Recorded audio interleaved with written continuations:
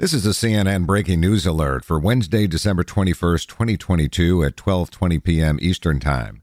Sam Bankman-Fried, the disgraced co-founder and former CEO of crypto exchange FTX, has agreed to be extradited to the United States, where he faces 9 counts of fraud and conspiracy. Federal prosecutors have charged him with orchestrating, quote, one of the biggest financial frauds in American history. His lawyers are negotiating with federal prosecutors in New York on a bail arrangement that would enable him to avoid detention, people familiar with the matter told CNN. For more CNN audio news, go to cnn.com/audio, cnn.com, or the CNN app.